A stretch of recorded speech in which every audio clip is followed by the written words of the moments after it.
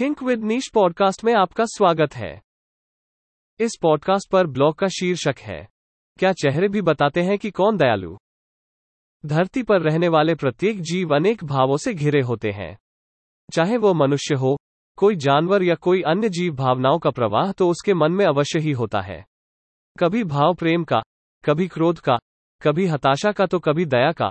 कोई न कोई भाव उनके भीतर हर क्षण अपना स्थान बनाए रखता है। बनाने वाले ने शरीर की संरचना को न जाने कितने रूप दिए हैं। यहां तक कि एक ही योनि के जीवन भी कई विभिन्नताएं लिए रहते हैं।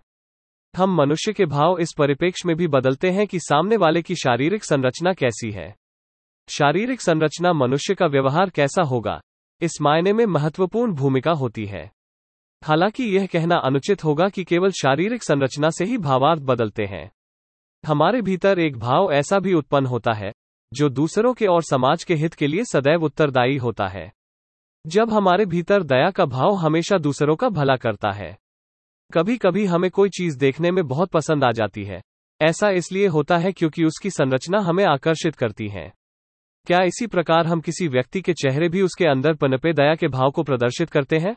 क्या हम किसी को भी देखकर यह बता सकते हैं कि वो कितना दयालु है? दयालु होना किसी व्यक्ति के भीतर सबसे बड़ा और खूबसूरत गुण होता है। यह उसके मन की सुंदरता को दिखाता है। यह विचार बताता है कि हम केवल अपने लिए ही नहीं, औरों के लिए भी जी सकते हैं। दूसरों के हित में कार्य करके भी स्वयं को प्रसन्न रख सकते हैं। यह खुशी हम सबने अपने जीवन में एक न एक बार तो अवश्य ही महसूस किया होगा। हम चेहरों को भी देखकर आकर्षित होते हैं। हम लोगों के चेहरे को देखकर भी यह आंकलन करते हैं कि सामने वाले का कैसा व्यक्तित्व होगा, तथा यह करना स्वाभाविक होगा। यहां तक कि हम जानवरों के प्रति भी उनकी संरचना के आधार पर विचारधारा बनाते हैं कि वे खूंखार होंगे या सीधे साधे। हालांकि यह आंकलन कभी कभी, या फिर हम कह सकते हैं कि ज्यादातर मामलों में गलत साबित हो जाता है। स्वभाव एक आंतरिक प्रक्रिया है जिसका शारीरिक संरचना से प्रत्यक्ष कोई संबंध नहीं होता है। हम मनुष्य कई बार चेहरे को देखकर यह निर्णय लेते हैं कि सामने वाला व्यक्ति दयालु है और वो हर एक परिप्रेक्ष्य में जब भी हमें जरूरत होगी हमारी मदद करेगा। हम कुछ लोगों से दया की उम्मीद इसलिए नहीं रखते क्योंकि उनके चेहरे से वे हमें दयालु नहीं लगते। हमें वो उन व्यक्तियों में से एक नहीं लगते जो दूसरों की सहायता करेंगे। कई मामलों में यह कहानी उल्टी पड़ जाती है। जिनसे उम्मीद ना हो वही संग खड़े पाए जाते हैं, तथा जिनसे इस होती है वे दया भाव नहीं दिखाते। हम यह अवश्य कह सकते हैं कि मनुष्य जब अपने भीतर दया भाव समाहित रखता है तो उसके चेहरे पर सदैव एक तेज, एक चमक विद्यमान रहता है।